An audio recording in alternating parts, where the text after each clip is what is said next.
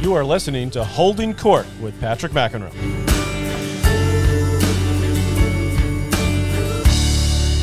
Thanks to Raya Eyewear for sponsoring this episode of Holding Court. I've been wearing Raya since last year. During the pandemic, I started teaching more lessons than ever before, especially outside.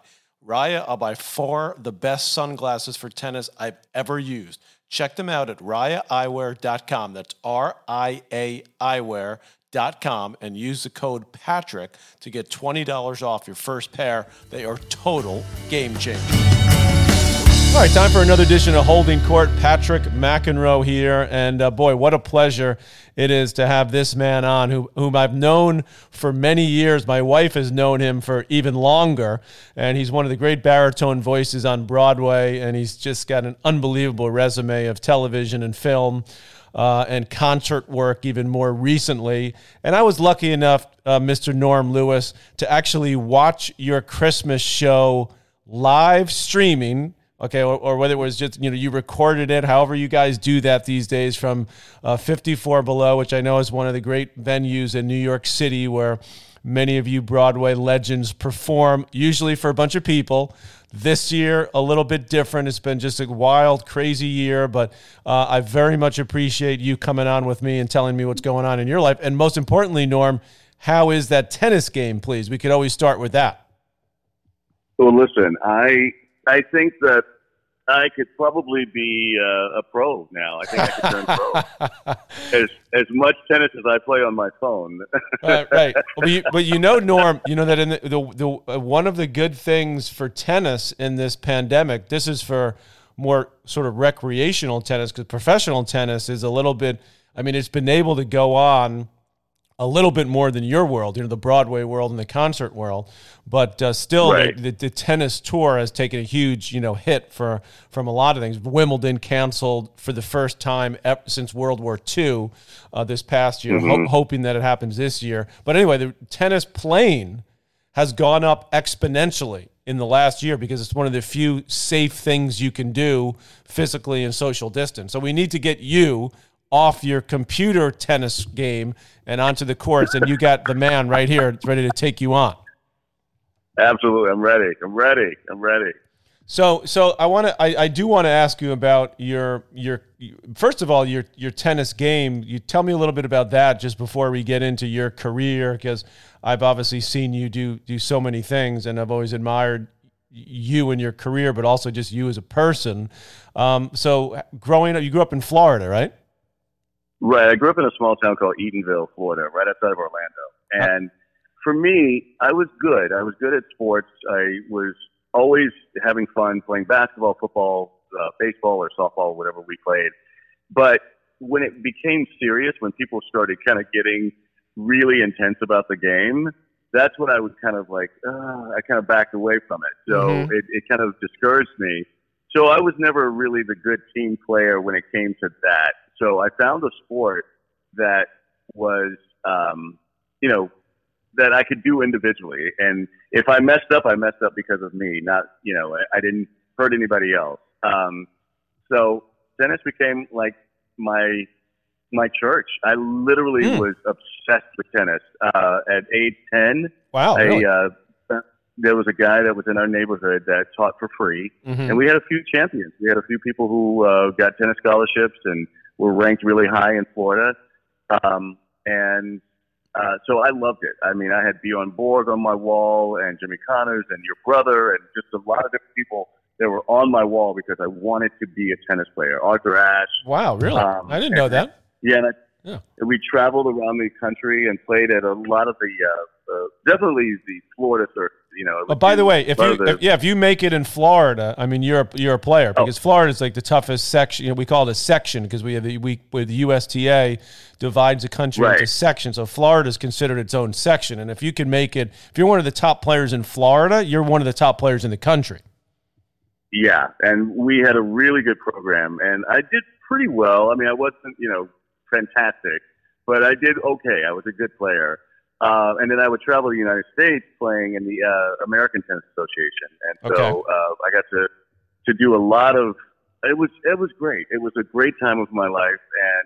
And I remember my dad going with me to a lot of these events, and he said, I remember him turning to me one day. I think I was around 14 years old. He said, "If it wasn't for you, my son, I wouldn't be allowed in this club," or things like this. So it was really interesting, the dynamic back then. I didn't realize the importance of what I was doing, right? But now as an adult, I do. And so I played in high school, but then by age 18, I knew that I was going to have to either really commit to this and invest more money, or have to find something else. Right. And so I found performing to become my new obsession. So that's what happened. Well, transition happened there. A lot of tennis players love singers and performers. That's why, partly, I guess, why I married my wife, Melissa Erica, who's worked with you.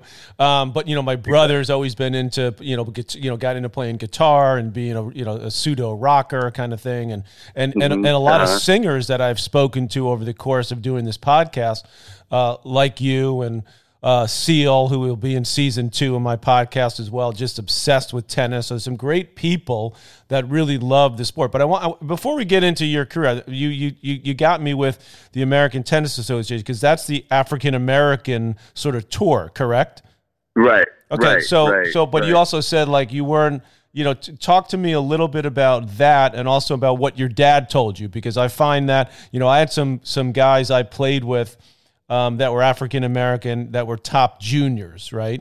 I remember Brian Shelton from Alabama, and he's now the head coach at Florida, and Mal Washington, who went on to become a great pro, played at Michigan. So now with all that's happened, right, with BLM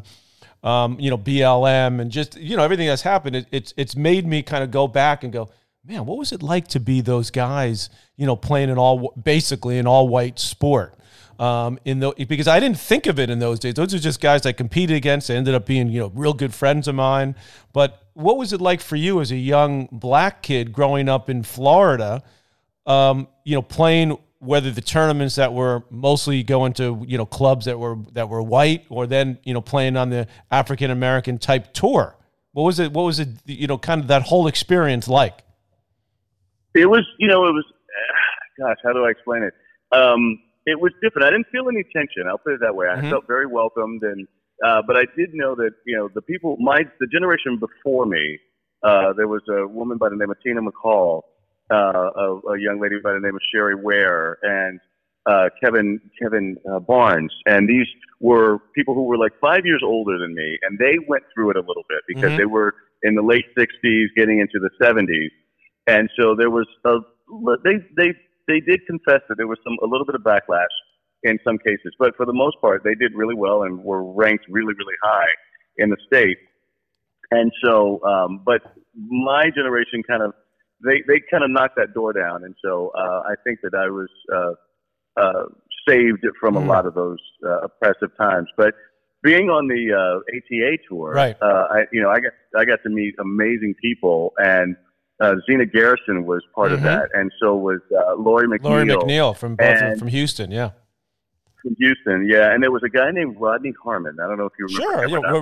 Sure, Rodney actually worked for the USTA when I first got there, and he worked for many years as a coach, and then he went to, I think he's still the head coach at Georgia Tech. He was also heck of a pro. Got to the quarters of the U.S. Open one year. Yeah.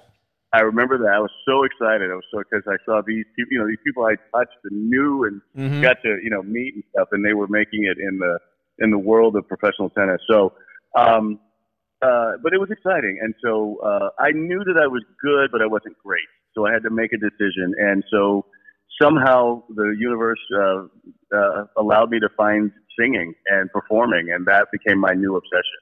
All right, well, let's get. Tell me how that happened, because I actually didn't realize you were that into tennis. So this is like a total bonus for me. I was pumped to talk to you, but I didn't realize you really played. Wow, I mean, a pretty high level junior tennis. All right, so you get this new obsession. How did that come about? And I guess you said you were 18 when that happened. I know you had a lot of other interests growing up as well. But what was sort of the moment for you? I know when my wife tells me she went to see On Your Toes when I think she was 13.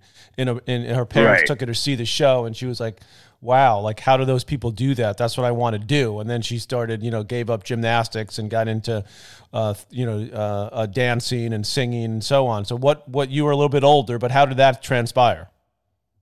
So what happened for me, growing up, I did like variety shows. I really got into those, the Sonny and Chers and the Donnie Maries and the Carol Burnett's and stuff. So I remember seeing those people who I admired, but I never thought of myself as that. I sang in church, but that was basically a kind of a rite of passage because my grandfather was a preacher, my dad was a deacon, so I kind of had to do things and be a part of the church. And I didn't know I had a voice. It was just something I did. And then by age 16, I was in high school and I had to pick an elective to graduate. You had to have so many electives. And they put me in home economics. I'm like, I don't feel like cooking or sewing at this age. So right. let me go to, I sing in church. Let me go and try to sing in the choir in school. And I went over there and auditioned for the guy. I think I sang Yankee Doodle Dandy or something. And he had me going up and down the scales to see what my voice was. And he said, you know what? You have a nice voice. And that was the first time I really ever heard that. And so by being in the choir, it was my aha moment. It was the first time I'd ever started singing, in different languages and then Broadway songs. And, I never sung that stuff before. So it was eye-opening. Now, I continued doing that for my junior year, and then my senior year, I was in one of the dance choirs. So I got into the dance choir and got kind of, extra performing time, and I got my first solo, and people were like, wow, you have a good voice. And so that kind of stayed with me. In college, though, I was still very practical, and I majored in business. I was like, I can't fall back on that. I'm not right. that, right. Yeah, and I'm not that good of a singer. I just didn't have that sort of confidence. So I ended up singing in choir, but I majored in business, and I kind of just went through that. I went to a junior college the first 2 years, because I got a scholarship to sing in the choir, and then I graduated and went to a small school called Rollins College. Oh, and I majored in economics there. Right. And I didn't finish because I ended up getting a job working in advertising for a newspaper, and they were going to send me back to school to finish. But that didn't happen, and I ended up working on transitioning onto a cruise ship. Now, how I got that job was I would work at night during the day in advertising, but then sometimes I would sing at night at different bars and contests, things like that. Where was this still in Florida? Where was this? Still in Orlando. Oh, in Orlando. Okay, Orlando. Still there. Okay. And the newspaper was the Orlando Sentinel. Right. And so this guy saw me, who was a producer of a cruise ship that was there at the bar one night and heard me sing, and he's like, "Hey, I need somebody to take this slot. How do you feel about doing that?" And I got offered a job right off the bat. And I went to my supervisor the next day, and I went to the woman who was my fiance at the time, and asked both of them. I said, "What do you think?" And they kind of said, "You know what? Go for it." And that's what I did. And I met people on the ship, in the show, who were professionals, who encouraged me to move to New York. Right. And that's kind of how it started. Amazing. This episode is being brought to you by Raya Eyewear. Over the last few years, a growing concern of mine has been the long-term effects of overexposure to UV rays from my extended time on court in the sun, following that little yellow ball all over the globe. Well, I was also just tired of squinting on sunny days, but my fear was always that wearing sunglasses to protect my eyes would affect the way I hit the ball. Well, last year, especially during the pandemic last summer, I came across Raya, and I'm so glad that I did. Raya is changing the way tennis players see the game and protect their most important performance asset, their vision. All of their eyewear is handcrafted in Italy and built specifically to enhance ball contrast and provide protection from those harmful UV rays. There's no question that they help me see the ball better, they relax my eyes in the sun, and they've become an essential part of my tennis experience.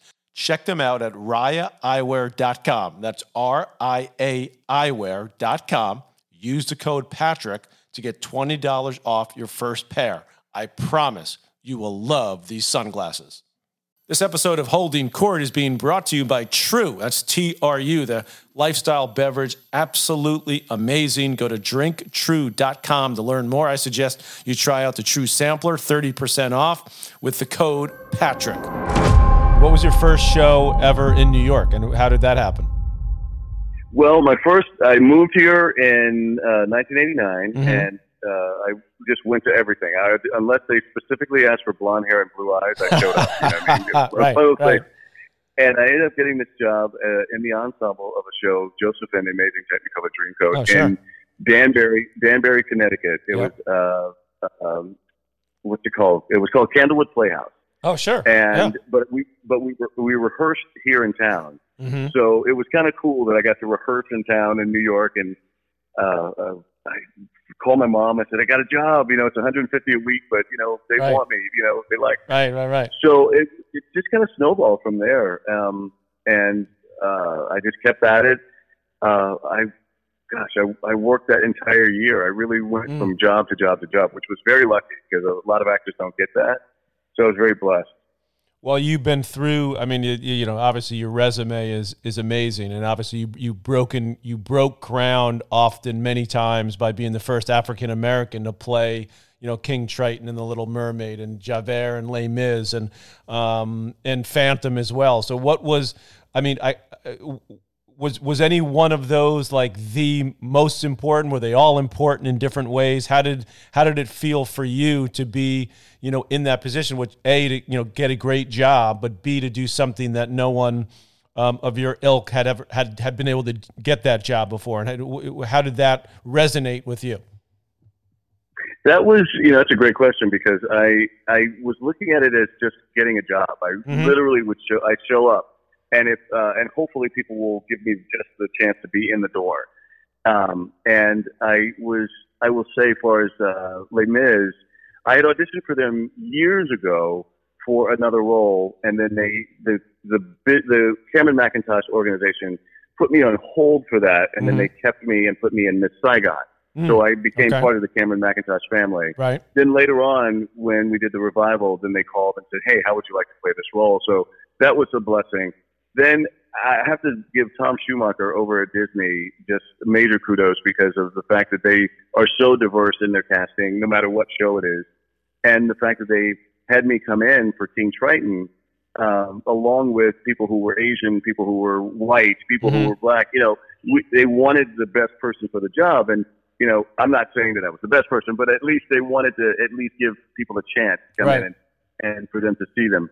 So I love that. As far as Phantom, that was something that I had coveted that role for so long. I wanted to be in the show, and especially being the Phantom, but I didn't think I had a chance.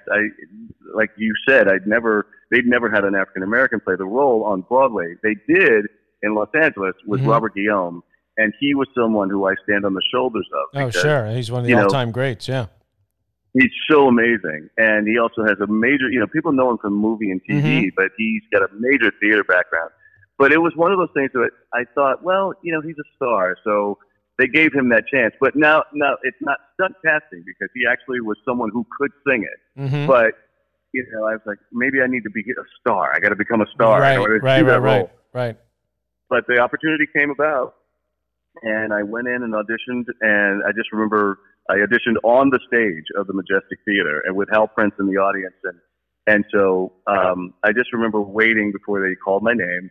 And I felt, this is going to sound really weird, but I felt the souls of people past and people who are still living, like William Warfield and Paul Robeson. And then there's Andre de Shields and other people who were still living at the time that I just knew as friends and knew who I admired. And all of them were saying to me, go get it. Just go get it. And that's kind of how I went out there on that stage and sang my heart out, and I luckily got it.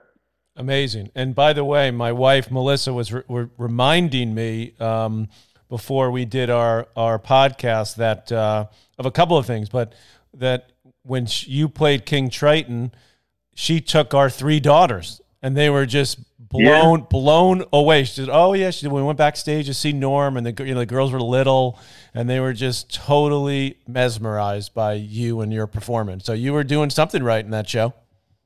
Yeah, I love that. I actually love that show. It was a beautiful, beautiful show, and I hope it makes a chance to come back to Broadway again because it is really, really amazing. It actually started that whole musical thing with Disney. You know, it revived all that. So We hope we all hope that it comes back. Period. Okay, and right. Exactly. So let's get into that a little bit, just as far as because you and I had a kind of a fun chat before we did this, just about what you've been doing and all the Zooms that you singers have been doing and the things for free and just trying to keep yourself out there. But I did watch your Christmas show, which I know you've become sort of famous for over the last number of years. Usually it's obviously live, right.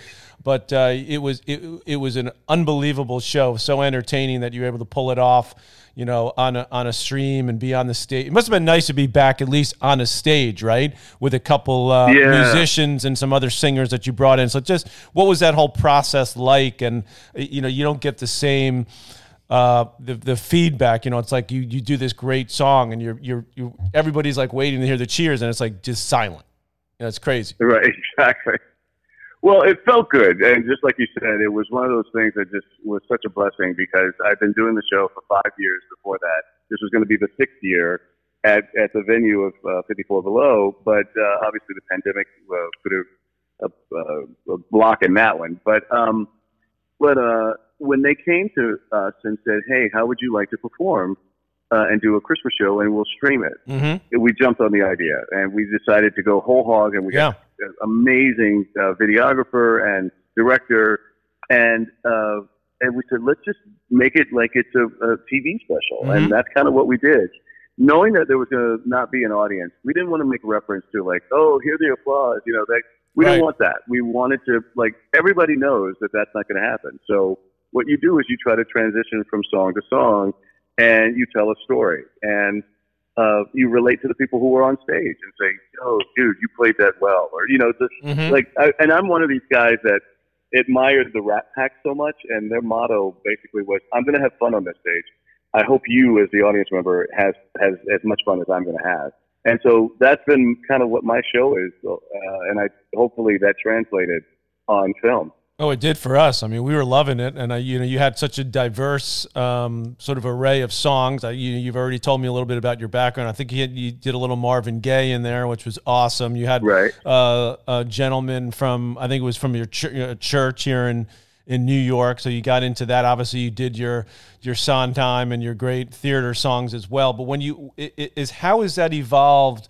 The concert work, because obviously I've dealt with that. Experienced it with Melissa and sort of how that's, she's been doing that for years. But do you feel like for you, it's almost become like an outgrowth of your own theater work? It's like, you obviously you go and you do a show, you know what you have to do, you have the character, but what is the process like for you of putting the concert together? Like, is it trying to do like you told me about, the old shows you used to watch on the TV specials, where you do a little bit of this, a little bit of that.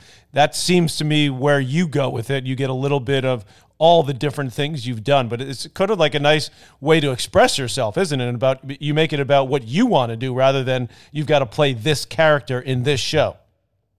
Yeah, no, that's exactly right. And the thing about it is that you do bring, because in a concert, you bring who you are as opposed to hiding behind a character. So you have to show and tell stories about, what people are interested in. People really don't care about the song that you sing. Mm-hmm. They care about your relationship to the song. And they love to hear little stories. It's like, oh, I didn't know that, those kinds of things that they're like, oh, wow, you got to work with this person, or you fell down the stairs and tripped and fell right in front of Sidney Poitier, and all you can think about is Porgy and Bess. I mean, I'm making something up, but right. People love to hear stories. And I think that that's the main thing about doing concerts. And I've got a great team of people, starting from Richard J. Alexander, who's the director and friend, and also my musical director, Joseph Joubert, who's just tremendous because he's not only from the church and in playing like gospel music, but he also has a master's degree in classical piano. So he has a wide spectrum. Yeah, totally. Now, and it's been great. It's just been, it's kind of been my second job, besides mm-hmm. doing TV and film and stage. What was it like doing the Spike Lee movie? Because that happened. Was it before the pandemic, wasn't it? Yeah. Oh, Yeah. yeah. That was that's as they say, a Spike Lee joint. Yeah, we did that back in 2019. We flew over to Thailand. Wow. Do you remember when he won his Oscar Yes. for Black Yes. Klansman? Yes.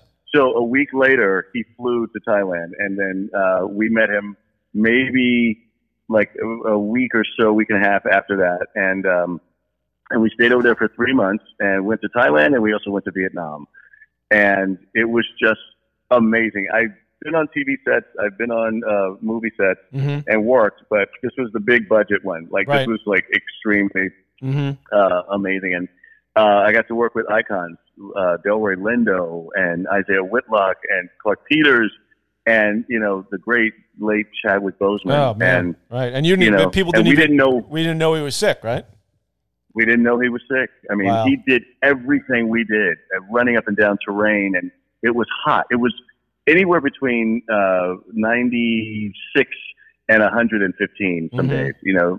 And we had to wear all that fatigue and all that heavy stuff and the guns and blah blah blah. But he never complained, and he did his work, and no one ever knew anything. So unbelievable, man! What a God life. rest his soul. You're absolutely Yeah. right. So where do we go from here, Norm? Well, first of all, let me tell you where you're going to go.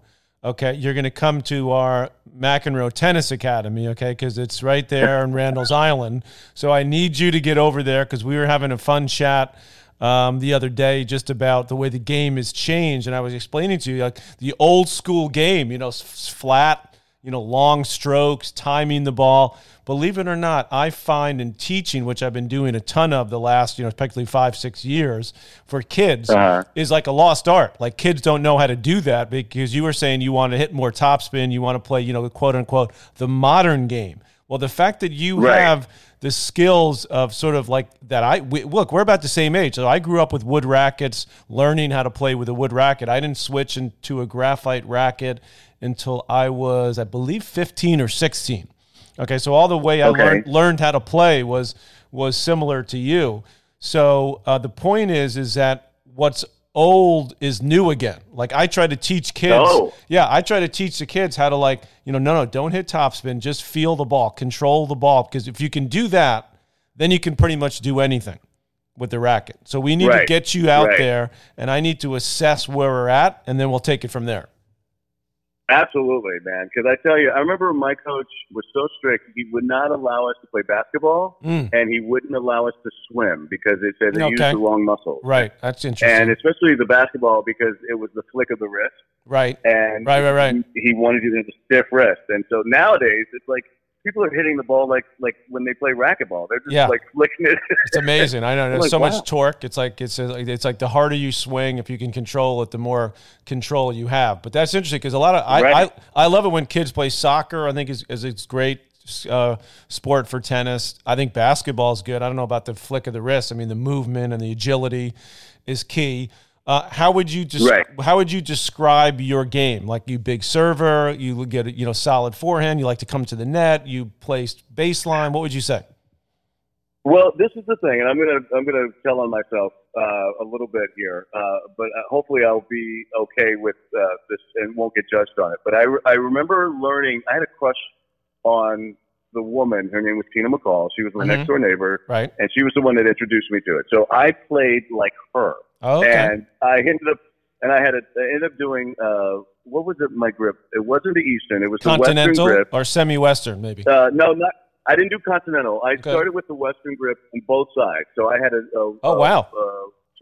had a two-hand backhand with the Western grip. Okay. And I was like progressing very quickly. And then these guys who were older, they were the same age as Tina, came to me, and that was part of our group of tennis players. They came to me and I said, well, Norm, that's not really masculine. You might have to change over to the Eastern and the Continental. Right. So I ended up switching because I didn't want to be, look like I was out of place. Right. So it was really interesting how my game it declined after that. Huh. See, that's why you got it. I wish I could have been there for it because you got to play with what you got. That's part of the thing also about teaching kids is like, you see them do something a little bit, well, that's not exactly textbook, but you know what? If you can do it right and you do it well, because I always find that tennis, your game is sort of a mirror of your personality. You know what I mean? Like, Right. like my brother was Right. super aggressive, super intense. That's the way he played. I was a little more laid back, so I was a little bit more of a counter puncher, So it's like Federer is like this maestro, and so he plays all these, Nadal's like just an animal. He just comes at you with all his intensity. So that's why, as a kid, I think you have to kind of, stick to your guns. Like, this is my game. This is my style. Right. I wish I had. I wish. You know who I played like a little bit? I would say Harold. Remember Harold Solomon? Oh, sure. You had Solomon and Dibbs, the two that we call them the Bagel Twins. Right. And I remember that Harold had kind of the same sort of backhand I had with the Western grip. But life takes you where it your destiny and where it's going to lead you. But I really still enjoy it. I still watch it. I still love you. I think that was one of the best things that the universe did for tennis.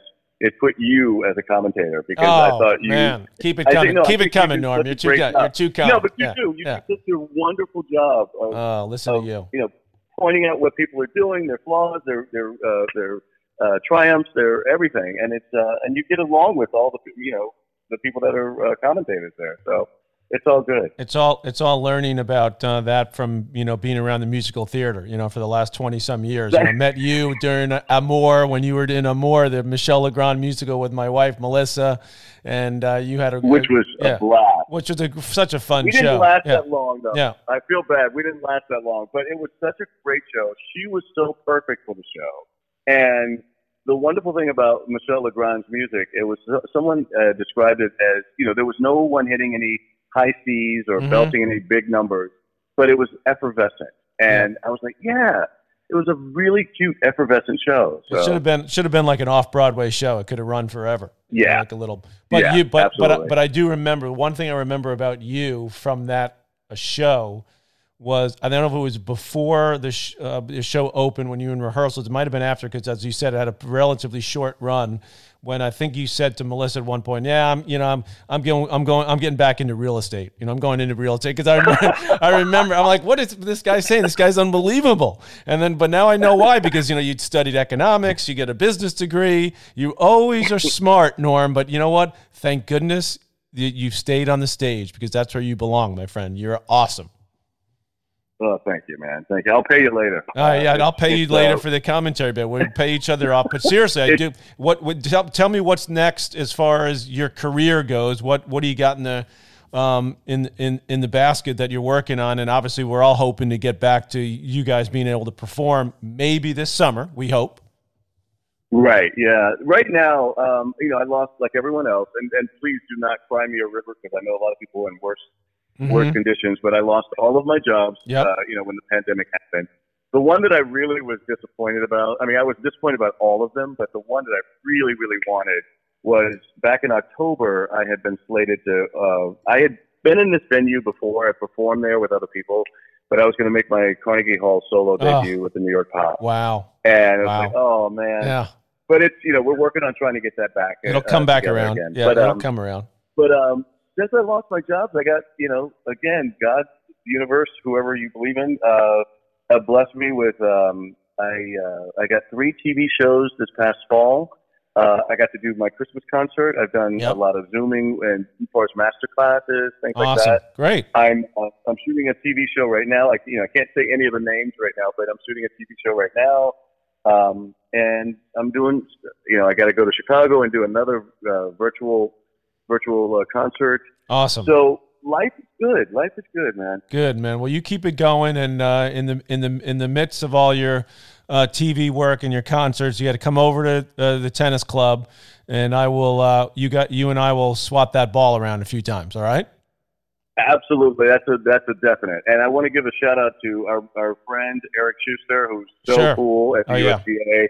He's the best. He's the best. He's a great connector. He knows the people that love tennis, and he's been helpful to me. And I know he's helpful to guys like you. And the U.S. Open comes on. Hey, can you slide me in there, Eric? You got me. Give me some tickets there. So we Exactly. love him. Yeah, we love him, and we love you, especially. He was responsible for me singing at the men's. What was it? 2015, I think, when I got to sing the national anthem for the men's final. at the U.S. Open. Yeah, amazing. And it was for it was the 15th year, I think, of the 9/11. So it actually worked out beautifully. It was amazing, and I was so honored to be a part of that. And he was a big part of me getting that. Well, you are hit it out of the park, as you always do. You keep up the good work. I will give my wife your best, of course.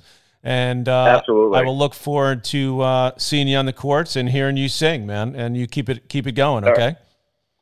All right, brother. Thanks so much. All right, the great Norm Lewis here on Holding Court. Holding Court with Patrick McEnroe is powered by Mudhouse Media.